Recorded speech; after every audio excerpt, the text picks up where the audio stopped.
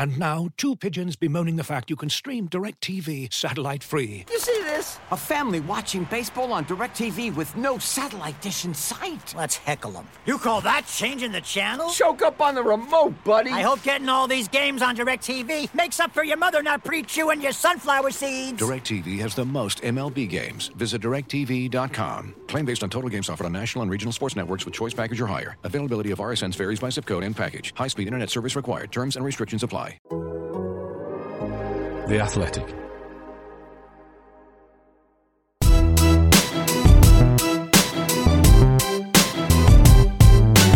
It's Straight Outta Cobham, a show all about Chelsea FC from The Athletic. On this episode, frustration against Burnley as missed chances mean missed opportunity to go 5 points clear. Hudson-Odoi skips England duty. It's a big week for Chelsea women as the Champions League returns, and we round up the rest of the Blues news. Available for free wherever you get your podcasts and ad-free on The Athletic. This is Straight Outta Cobham.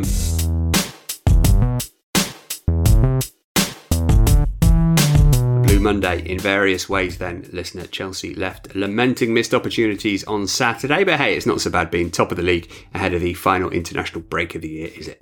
Also, thanks West Ham. Later, Flo Lloyd-Hughes will join us to talk CFCW, but for now, please welcome The Athletic's Dominic Fifield. Good morning, Matt. Good morning, Tom. And Sam Parkin's back with us too. Hi, Sam. Hi, Matt. Let's get rolling with Saturday's draw then.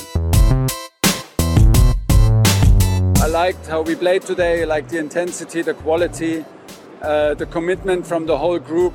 We had big chances to win this game by 2-3 goals. This can happen in football. We don't want it to happen, but it can happen. When it happens, it's very disappointing, of course, because we are all very competitive. But there's no other way than accepting it and pick the positive. There's a lot of positive to take.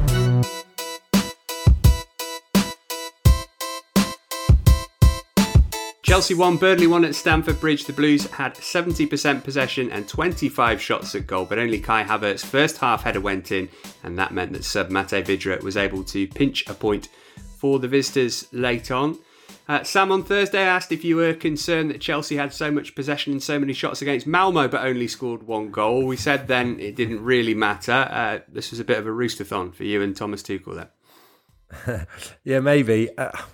I still wouldn't be overly concerned. That said, wouldn't it have been nice to have maybe Tammy Abraham at the club, or dare I say it, Batshuayi or someone like that to come in for this game? But I felt that the system worked really well in the first half. I think that the outlet, the avenue for Chelsea to get opportunities was always going to be the two wide players. And I felt that having a narrow front three, you know, those kind of elusive players in Barkley and Havertz who float about and don't play up against the centre halves, I thought it worked pretty well. And, you know, if it wasn't for some good goalkeeping and some wayward finishing in the first half, particularly from the defenders with those headers, thought Christensen and Rudiger probably should have scored. You know, a 2-0 cushion at half-time against Burnley, there would only have been one outcome. So, yes, you could say they missed Lukaku, clearly. Probably would have been a different outcome. But I just felt that it was chances that went begging. On another day, you win that game 3-0 or 4-0. Dom, in your post-match piece for The Athletic, you quote Thomas Tuchel saying he was super happy with the performance, if not the result. And the metrics that you listed in the piece kind of bear that out as well, don't they? It was just one of those days, you could call it. Yeah, he had been handed the data immediately after the game. I can only assume that came in from one of his video analysts on site. Because he said that he had evidence, he had proof that the performance was actually one of the better displays of the season, certainly in an attacking sense. And yeah, the data did back it up. I mean, 54 touches, I think it was, in the opposition box, which is considerably more than they've managed in any other Premier League game this season. The previous best was 40. Then you chuck in the shots, 25. That was the most they'd had. A lot of those were blocked, but yeah, that's the most they've had in a Premier League match as well. I suppose, yeah, you can argue, and a lot of people did, and Sam's touched upon it there, that throw Lukaku into that team and surely he sticks one of those away, because what they lacked was, if anything, was a natural finisher. You might also counter that by wondering whether they would have created quite as many chances had Lukaku been in that front line. I thought that the fact that it was so fluent and fluid in that front three, and with Barkley sort of in that number 10 position as well, it contributed to the number of opportunities that they gleaned and the number of times they actually got into the Burnley box. I don't know whether... I mean, Lukaku's been a bit static. That's been the argument with a lot of people. He's not been quite as on the same wavelength as a lot of the other attacking players so far to date. That will come in time. But look, I'm sure he would have put one of them away, and that would have been the 2-goal cushion that Chelsea required. But yeah, he was happy, and he can see a bigger picture. And I think a sense of perspective is actually quite useful at this stage. Yes, you can be frustrated that you haven't won a game that you should have won, but arguably they shouldn't have won at Brentford at the start of this 7-match sequence between international windows, and he even acknowledged that they were lucky to get a clean sheet thanks largely to Mendy's brilliance that afternoon. And on this occasion, Burnley roused themselves to convert one of the few opportunities they did actually have in the course of the game. The draw looks a lot better in the wake of West Ham's victory over Liverpool, has to be said. Shame for Ross Barkley, Sam, that he skied that opportunity with his last kick of the game, because he was pretty impressive other than that on his first league start since the end of 2019-20 for Chelsea. Yeah, I thought the position suited him down to the ground, really. And he had a couple of poor first touches at the start of the game where he gave the ball away, but I thought as the first half wore on, he was excellent. Had that one brilliant curling effort with his right foot. And yeah, just disappointing for him that he didn't take that opportunity. I have to put that down to fatigue, because I think it was Hudson-Odoi rolled it perfectly along the deck to him. It didn't skip up or anything, and he made a complete hash of it. So it would have been, tremendous for him to get a goal. And I think him and Ruben Loftus-Cheek, I'd put them in the same category, deserve enormous credit for obviously training every day at a good tempo, trying to get themselves in the matchday squad when it looked like both of them were surplus to requirements. So I thought there was some really good signs from him. And I liked the position. I felt when Chelsea had to defend in the first half, the areas where Havertz and Barkley were positioning themselves in particular meant that on the counter-attack, because you're playing against Burnley, who, when they do get well set defensively, they're difficult to break down. But I felt when Chelsea did break in the first half, those two were imperative in that. And he can be really pleased. And obviously on another day he would have had a goal. I know Simon's written about this for a piece for The Athletic that's going out earlier this week, but I was going to ask Sam, if you're Chelsea, you're high up in the hierarchy at Chelsea, and a bid comes in for Ross Barkley in January from, say, let's pluck a club out the air, Newcastle, do you accept it? I think there's probably people in front of him, isn't there? There's probably enough cover there, so you'd have to consider it if it was a good offer.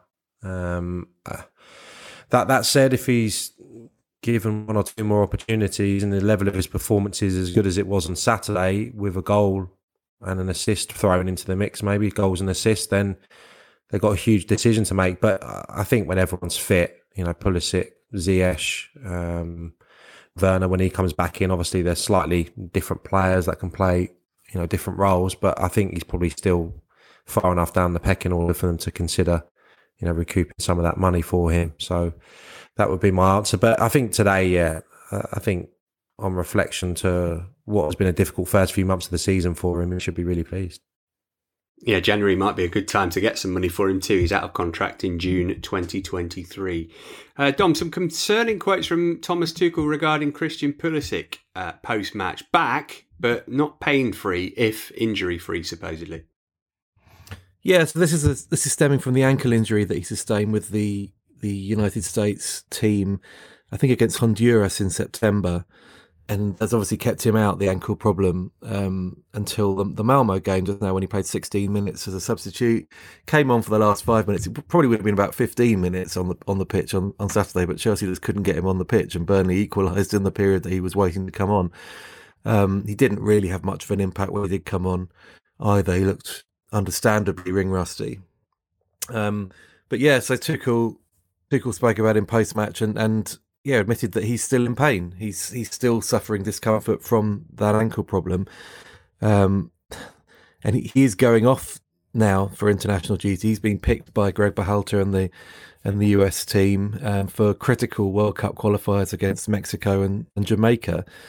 And on the one hand, Tuchel's looking at thinking, well, a bit of game time in his legs might do him some good in the same way it might do N'Golo Kanté some good as well. But he wants him to be used responsibly. He wants to ensure that the emotion of a massive game against Mexico, and we shouldn't underestimate how big that is, that doesn't sort of influence him into playing maybe more than he should. He's clearly at a certain stage in his recovery from that ankle injury and building up his match fitness that maybe, playing 2 qualifying fixtures within a few days of each other might be pushing it a bit too far for a player who's, whose body clearly has been suffering of late. So I think that there is a wariness to it. And Tuchel admitted he was frightened. He's frightened of what might happen on this international break with some of his players who aren't maybe in the best state of fitness, and what might happen to them over the course of the next fortnight. He wants to see them used responsibly so that they come back and hit the ground running when they're back at Chelsea. So Pulisic's off on international duty, Sam. Callum Hudson-Odoi is not. Turned 21 over the weekend, and for the second time this season he's turned down a call to the England under-21 squad so he can focus on Chelsea. What do you make of that? I haven't got too much of a problem with it, to be honest. I think, there's been situations in the past where players have wanted a extended summer break or something like that and have not answered the call to their country. I don't think you can question his attitude here because he's wanting to focus on his club and become a regular there. And then I'm sure things will work itself out on the international stage. And on the face of it, there's 5 or 6 players in front of him right now. And when you look at the type of games that England have got as well this week, a great opportunity to get into that squad and produce and maybe get a goal. So for him to not be included in the first team group, I understand it. It's 2 or 3 years since his bow for the first team. Difficult, I would say, mentally to get your head around going back into the 21s, yes. But if his focus is on Chelsea and impressing Thomas Tuchel, I've not got an issue with it at all. I think it's different if he says he doesn't want to play for the senior side, of course, because he's 5th, 6th in line, but he's not saying that. So I think you have to look at every situation on his merit, and we have to, back, whatever him and his representatives are saying right now. Yeah, last played for the England senior team in November 2019. Difficult to tell really, Dom, with Gareth Southgate, but I wonder if he's more likely to get back in the England senior team by playing well for Chelsea's first team than he is for the England under-21s. See, that would be my instinct. That tends to be how it appears to work, but that Southgate was quoted directly from the squad announcement day saying that playing in the 21s would have given them an opportunity to see him firsthand and sort of have him within the building. I mean, I don't know whether they are all going to be based up at St George's Park over the course of these 2 weeks. But he implied that it would have been more useful for Hudson-Odoi's senior aspirations if he made himself available for the 21s. I'm with Sam on this one, to be honest. I think it must be very difficult for Callum Hudson-Odoi to accept that he's still considered to be a 21s player when he's represented the seniors, I think, 3 times. I was a bit confused by some of the suggestions out there that he might be being courted by Ghana, because I'm pretty sure those caps were competitive. That he's basically pinned his allegiance to England now. But yeah, I mean, it's an awkward situation, but if the seniors have fully fit options, and generally speaking they do, I mean that he's resting some players who are ahead of Hudson-Odoi in the pecking order effectively for the senior team. So it just doesn't ring comfortable with me, to be honest, in terms of sort of calling Hudson-Odoi out on it. But I think it's an acceptance now, and it'll have to be an acceptance within Hudson-Odoi that he is so far down that pecking order now. I mean, by not going up to the under-21s, he's effectively ensuring that he will remain 6th, 7th, 8th choice, whatever, and it would take something fairly freakish in terms of injuries and suspensions ahead of him for him ever to get a look in the senior setup now. I'm glad you made that point about Garner. And yeah, I've just double checked it. His 3 appearances for England all came in qualifiers for the Euros, so he can't switch now, can he? They're competitive internationals. Sam, you and I were in the commentary box together up at the top of the East Stand, and the purring that you were doing over Reece James was clear for anybody who was tuning in. Yeah, I don't think I probably articulated it very well, but it was almost like a professional player coming back and joining in with his mates on a Sunday at one stage in the second half, which, when you consider he's playing with some of the best players currently in the world, is astonishing. I thought he was Chelsea's biggest threat going forward. There was that period in the second half where it was kind of Roy the Rover stuff. Every second ball he seemed to be winning, and then conjuring an opportunity by bombing down the right hand side. I thought it was an exceptional performance. The numbers kind of back it up. Most touches, most deliveries into the box, most key passes, most key passes. I thought he was sensational. And, thinking back to when we first saw him, Matt, 15, 16 years of age or whatever, I think the concern with him was probably his athleticism. I don't see that being an issue now. I think he's an outstanding defender.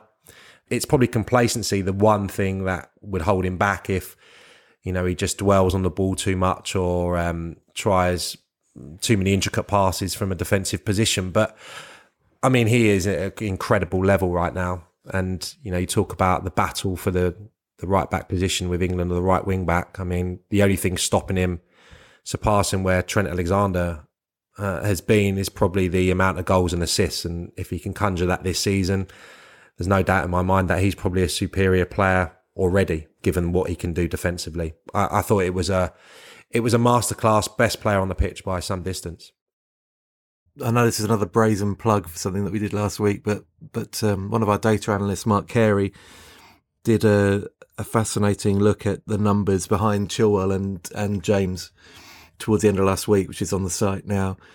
One thing that looked at, I mean, this is probably me showing my age and my lack of tactical nous, but when you think of wing-backs, when I think of wing-backs, I think of effectively wingers who are supplementing as fullbacks when they're defending, but they're pinned to the touchline. Where actually Chilwell and James are doing a lot of their damage, inflicting a lot of the damage on the opposition in the what they call the half space, in that sort of inner channel, just inside between the sort of, I don't know, the 6-yard box and the 18-yard box, up and down the pitch. And it's almost the wide players in front of them are pulling wide sometimes, and the combinations that they're coming up with, a lot of the wounding of opponents is being inflicted in that area, and that's why James and Chilwell are finding themselves in so many good scoring areas. Let's say, I think is it 4 goals for James and 3 for Chilwell so far, which is pretty phenomenal when you think about it. I mean, I think going into that game, I think it's now eight goals contributed by wing-backs this season, because Marcos Alonso scored the free kick against Palace in the first game of the season, out of 27 scored in the Premier League, which is pretty incredible, and really reflects the attacking onus that's placed upon those wing-backs in Tuchel's system. I can't highlight enough how much I would have enjoyed playing with him. I mean, the deliveries that he puts in, the ball for Havertz is just incredible. And it was interesting because it's quite basic analysis, but Charlie Taylor had just about done enough to that point in the game at stopping Reece James from getting a shot away or getting the deliveries from those positions. He had to check out quite a lot. And it was the first time they were a little bit laboured getting to him. And having watched it back today, I think Ben Mee made the point when the ball ended up in the net. You cannot allow him to put that in because it's a goal. I mean, Havertz just had to get his head on the ball and it's going to flash past the goalkeeper. So it was the first time Burnley had switched off and Reece James produces that. But it's indefendable and it must be a dream to play alongside. Yeah, he was outstanding. Right, that was Burnley then. Tough run of games coming up after the break for Chelsea. Leicester away in the Premier League, then Brentford in the League Cup quarter-final before Juventus in that big Champions League game. It does get easier after that, though, with Manchester United coming to Stamford Bridge. Well, the weekend wasn't a total bust Chelsea-wise. The women's team got a win. We'll talk about that next. Looking for an assist with your credit card but can't get a hold of anyone? Luckily, with 24/7 US-based live customer service from Discover, everyone has the option to talk to a real person anytime, day or night. Yep, you heard that right. You can talk to a real human in customer service at any time. Sounds like a real game changer if you ask us. Make the right call and get the service you deserve with Discover. Limitations apply. See terms at discover.com/creditcard. Victorinox, the makers of the original Swiss Army knife, have been a reliable companion for life's everyday challenges, mastering functionality, innovation, iconic design, and uncompromising quality with its products. The Victorinox Swiss Army knife provides you with all the things you don't think about until you need it. Tweezers, a screwdriver, and even a corkscrew. With the Victorinox Swiss Army knife, you can be prepared to master everyday life. You can find Victorinox Swiss Army knives at Dick's Sporting Goods.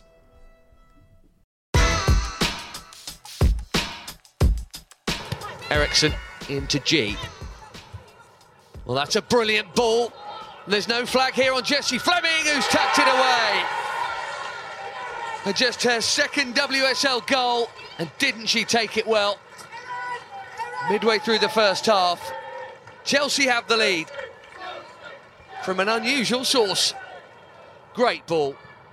On Saturday, Emma Hayes' team got the better of Aston Villa, a 1-0 win at the Bank Stadium in Walsall. Jessie Fleming got the goal, maintaining her excellent start to the season and giving Chelsea a fourth win in a row in all competitions. Flo Lloyd-Hughes is here to tell us more about what's been happening with Chelsea's women's team of late. It was an important win, that, Flo, given that Arsenal are flying. The gap's still 3 points at the top of the table, but Arsenal got a pretty significant goal difference advantage. So maybe Chelsea a little bit rueful that they didn't take more of the many, many chances that they made against Villa.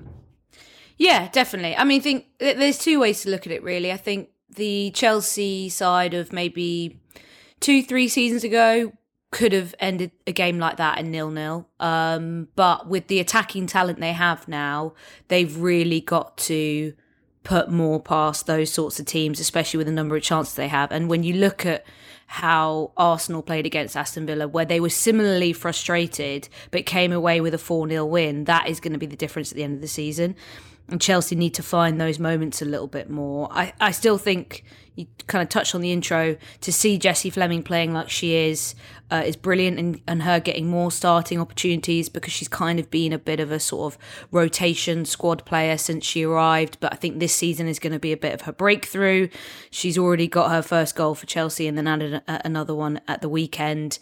Somehow got a Ballon d'Or nomination just for kind of sticking away a few penalties, but that's kind of the strange side of women's football at the moment. But she's looking great, and I think we're still yet to really see the best of Kirby and Kerr this season. Pernilla Harder's been brilliant, but she's struggled picking up an injury in the international break. Lauren James now finally breaking through as well. So, I mean, it's all in reality going to come down to that return game against Arsenal, at Kingsmeadow, where it's kind of the title decider, to be honest. So that and the FA Cup final on the 5th of December, two brilliant games.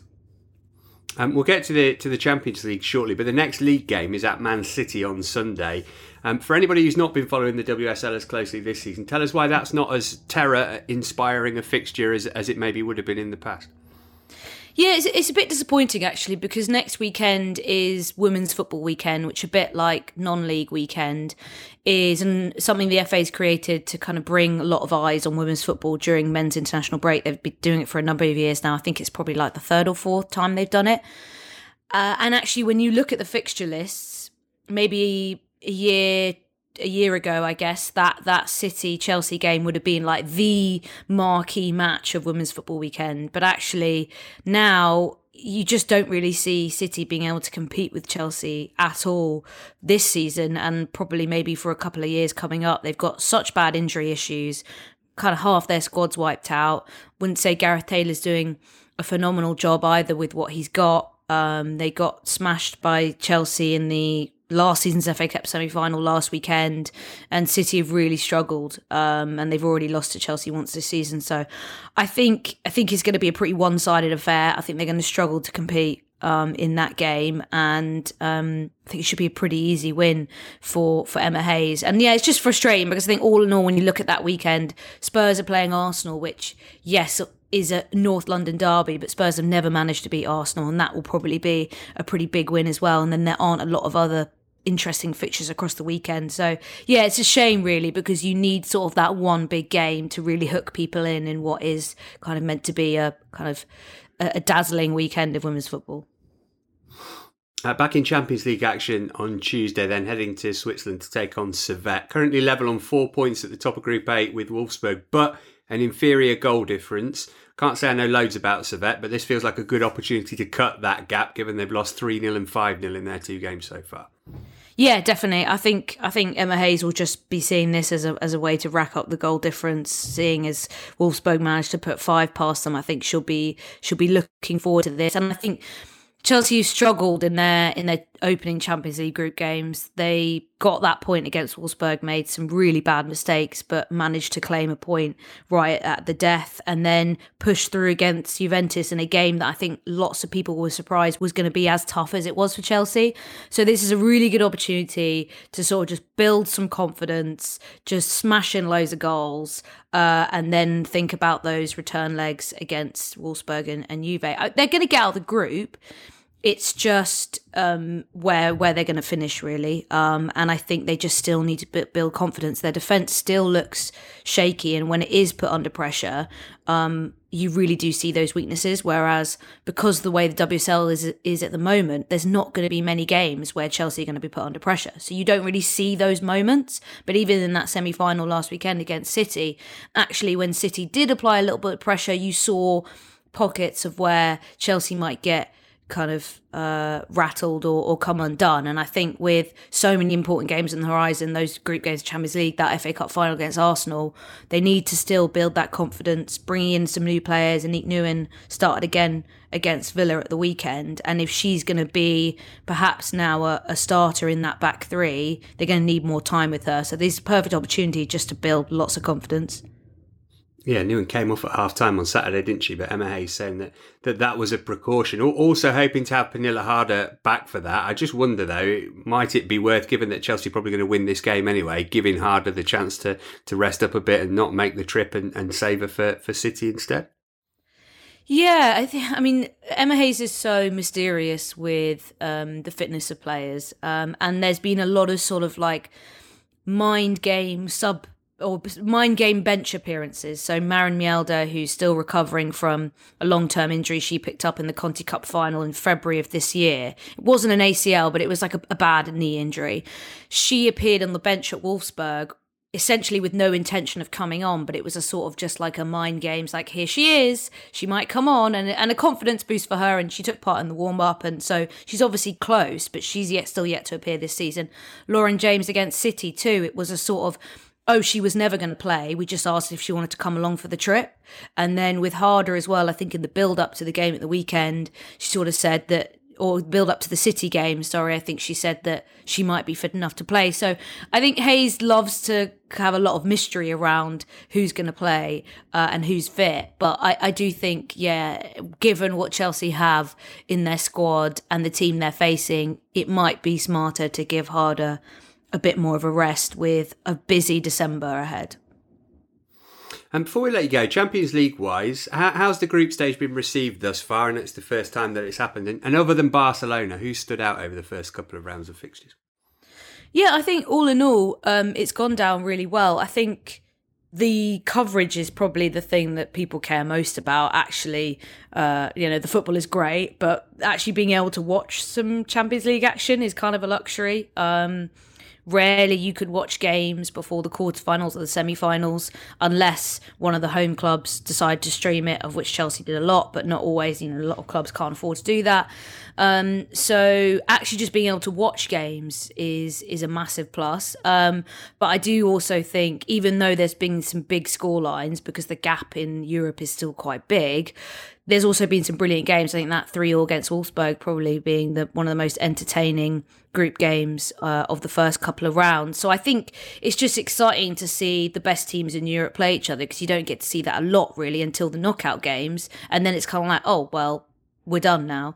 Whereas, we're just getting more good quality football, which I think is really important. I've been impressed with Wolfsburg and Juve, actually, but I think Benfica have surprised a lot of people, really kind of punching above their weight in a group, a tough group as well. So I think people are excited to see what they might be able to achieve. And then Lyon have kind of bounced back with some really big wins as well. A lot of people thought, were they going to be able to compete again for the Champions League? But they've certainly shown that they're going to push Barcelona quite hard, I think, this season. I mean, maybe a little bit disappointed in how Arsenal played against Barcelona, but looking forward to that return fixture, which is going to be at the Emirates as well. So I think it's all building up to being a really exciting next stage. It's predictable. Like, you could look at all the groups and say, well, these are probably the two teams that are going to progress, because there's quite obviously two better teams in each group. But at the same time, you're getting to see those good sides play each other more, which is only a benefit. Flo, pleasure as always. Many thanks. We'll speak to you soon. See you later, guys.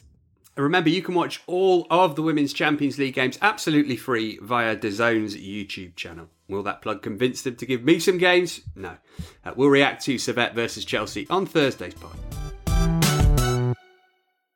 This episode is brought to you by Michelob Ultra, the official beer sponsor of the NBA. Want to get closer to the game than ever before?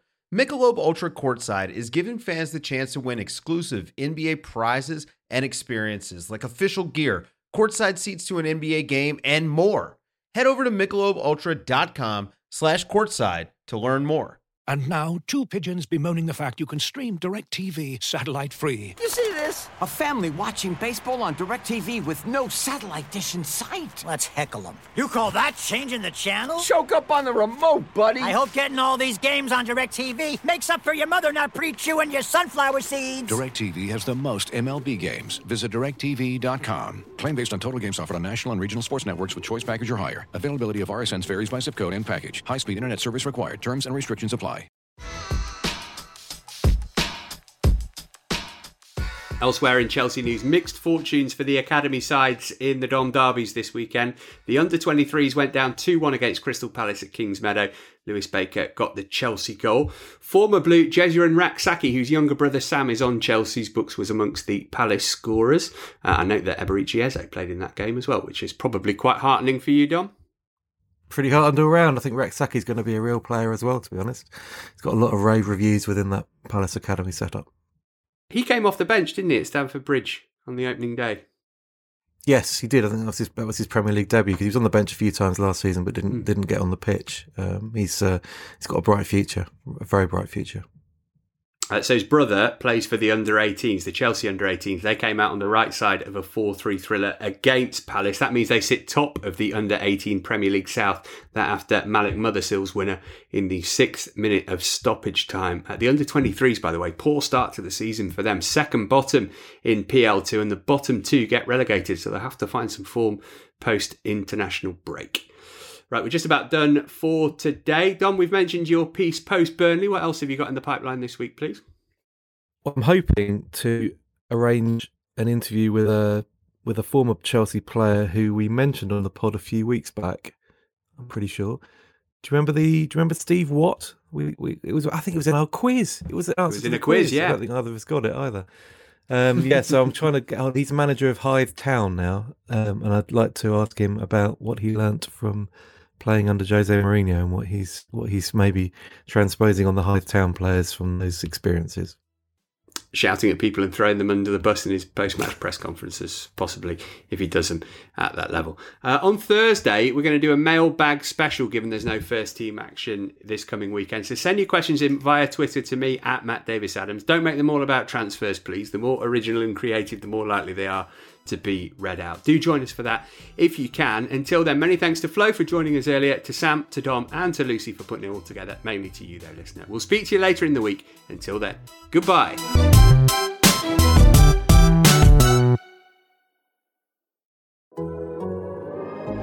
The Athletic.